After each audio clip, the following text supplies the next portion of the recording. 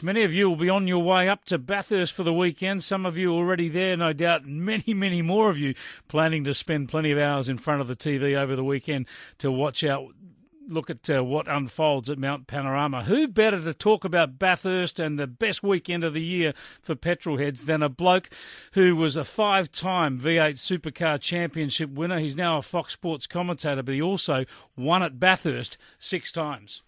Mark Skaife, thanks for joining us. Thanks, Chris. Has the weather been playing merry hell on the mountain today? It's been unbelievable.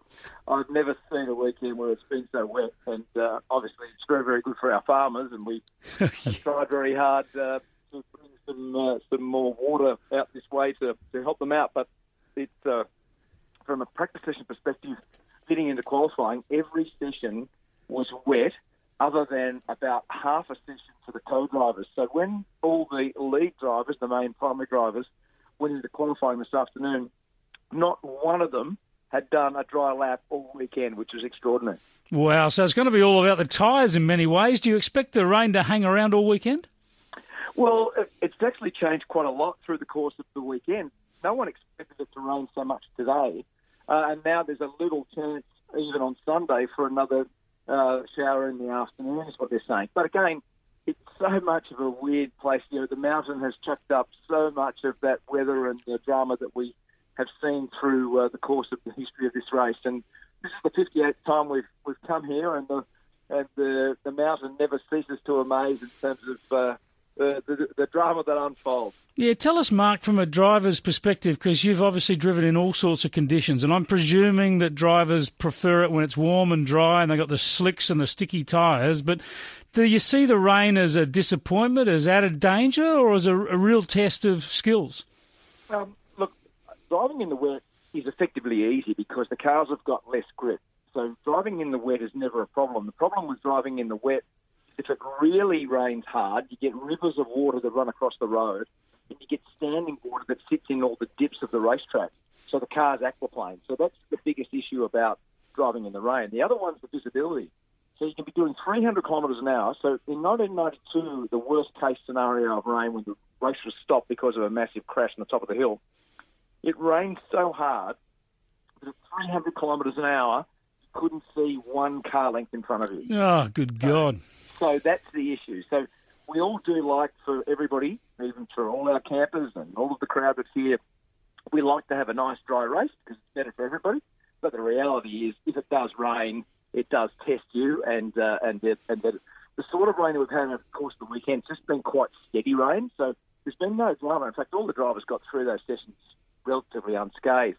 But, as I said, qualifying was fantastic today. It's one of the best sessions I've ever seen. Fantastic. And I suppose for 40,000 or more fans up there in the camping, the weather's going to test their patience a bit, but they'll still be very, very passionate. Are you expecting the Holden fans to have a good weekend? Well, at the moment, Jamie Whincup was fastest this afternoon from David Reynolds, and they shape up going into the top 10 shootout as guys that are going to be very hard to beat. But all the heavy hitters are in the top 10 shootout. So Whincup, Reynolds, McLaughlin, Van Gisbergen, Courtney, Lowndes, the first time for many years that Craig Lowndes, in his final year as a full-time driver, he got into the top 10. And then a young bloke called Anton De Pasquale, who's a rookie here, he ended up getting in the 10 in ninth with Garth Tander as the last of the top 10. So for tomorrow, one of the great things about this as a weekend spectacle is we've set the grid from 11 through to 26. So for the top 10, that order will be based on who's fastest tomorrow. Well, now just finally, Mark, as one racing champion about another, tell me what it means to you to be there for Craig Lowndes' final Bathurst. Yeah, well, look, he'll come back as a co-driver for sure, and I think the decision around going with Whincup or Van Gisbergen is probably the only decision that can be made. But what people are seeing is Craig as a full-time driver in his final year.